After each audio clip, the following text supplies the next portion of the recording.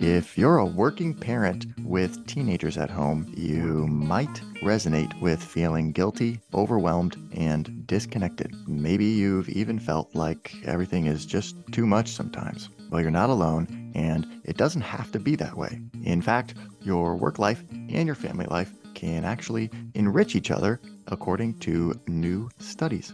How do we move from overwhelm to enrichment? Well, that's the topic of an upcoming episode featuring Yael Schonbrun, author of the new book, Work, Parent, Thrive. Here's a clip from that episode. We get tripped up, we get triggered into anger. And what happens when we get angry is like literally our vision narrows and we get into this very self-protective, offensive stance. And that is adaptive from an evolutionary perspective. Like if you were in danger in pre-modern times, it was good to like grow big and like act quickly, right? That was going to save your life. With your teenager in this modern world that we live in, it is not self-protective at all. And in fact, it can be very damaging for the relationship. It doesn't mean that the anger is wrong, right? This is such a psychologist thing to say, but it is so true. Like there's no wrong emotion, and we should be teaching our kids that. But there are more and less helpful ways to respond to the feelings that come up in us. Some of my most powerful parenting moments are when I've totally screwed it up. And I've said to my kids, like, oops, like mommy screwed that up pretty badly. I'm sorry. Like, I own it. Like, I think apologizing is really important. That's something I really value, is like taking responsibility and repairing and learning and growing. Like, all of those are values. So I'll say to them, I screwed up. I'm really sorry. I'm trying to learn how to do this thing. I haven't yet figured it out, but I'm figuring it out. I'm going to try this thing next time. And then we'll talk about it. Hey, I think I did better. What did you think? Like, I'll almost like invite them to give me feedback. Christopher Wren, who was an architect who rebuilt the St. Paul Cathedral in London after the Great Fire of 1666.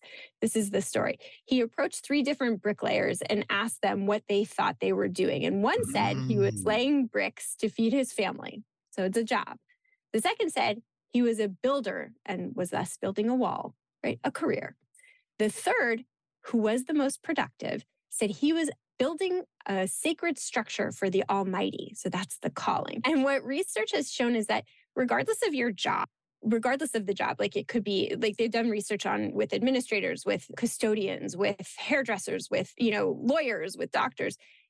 In most different kinds of jobs, people think about their jobs in these different ways. And like, it might be hard to think, like, how does a hospital custodian see their career as a calling? But there are ways, right? People might think like, I'm creating a more positive experience for a patient who is really suffering. And if I can make their space clean and smile and connect with them, like I am making a big difference in the world. And we can do this in almost any job.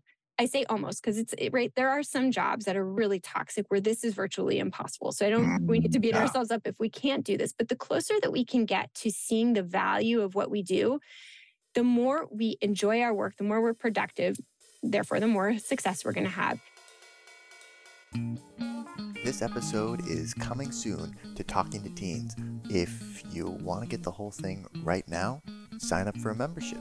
Our members get exclusive access to the full-length extended editions of all of our podcast episodes and unreleased episodes weeks before they become available to the public.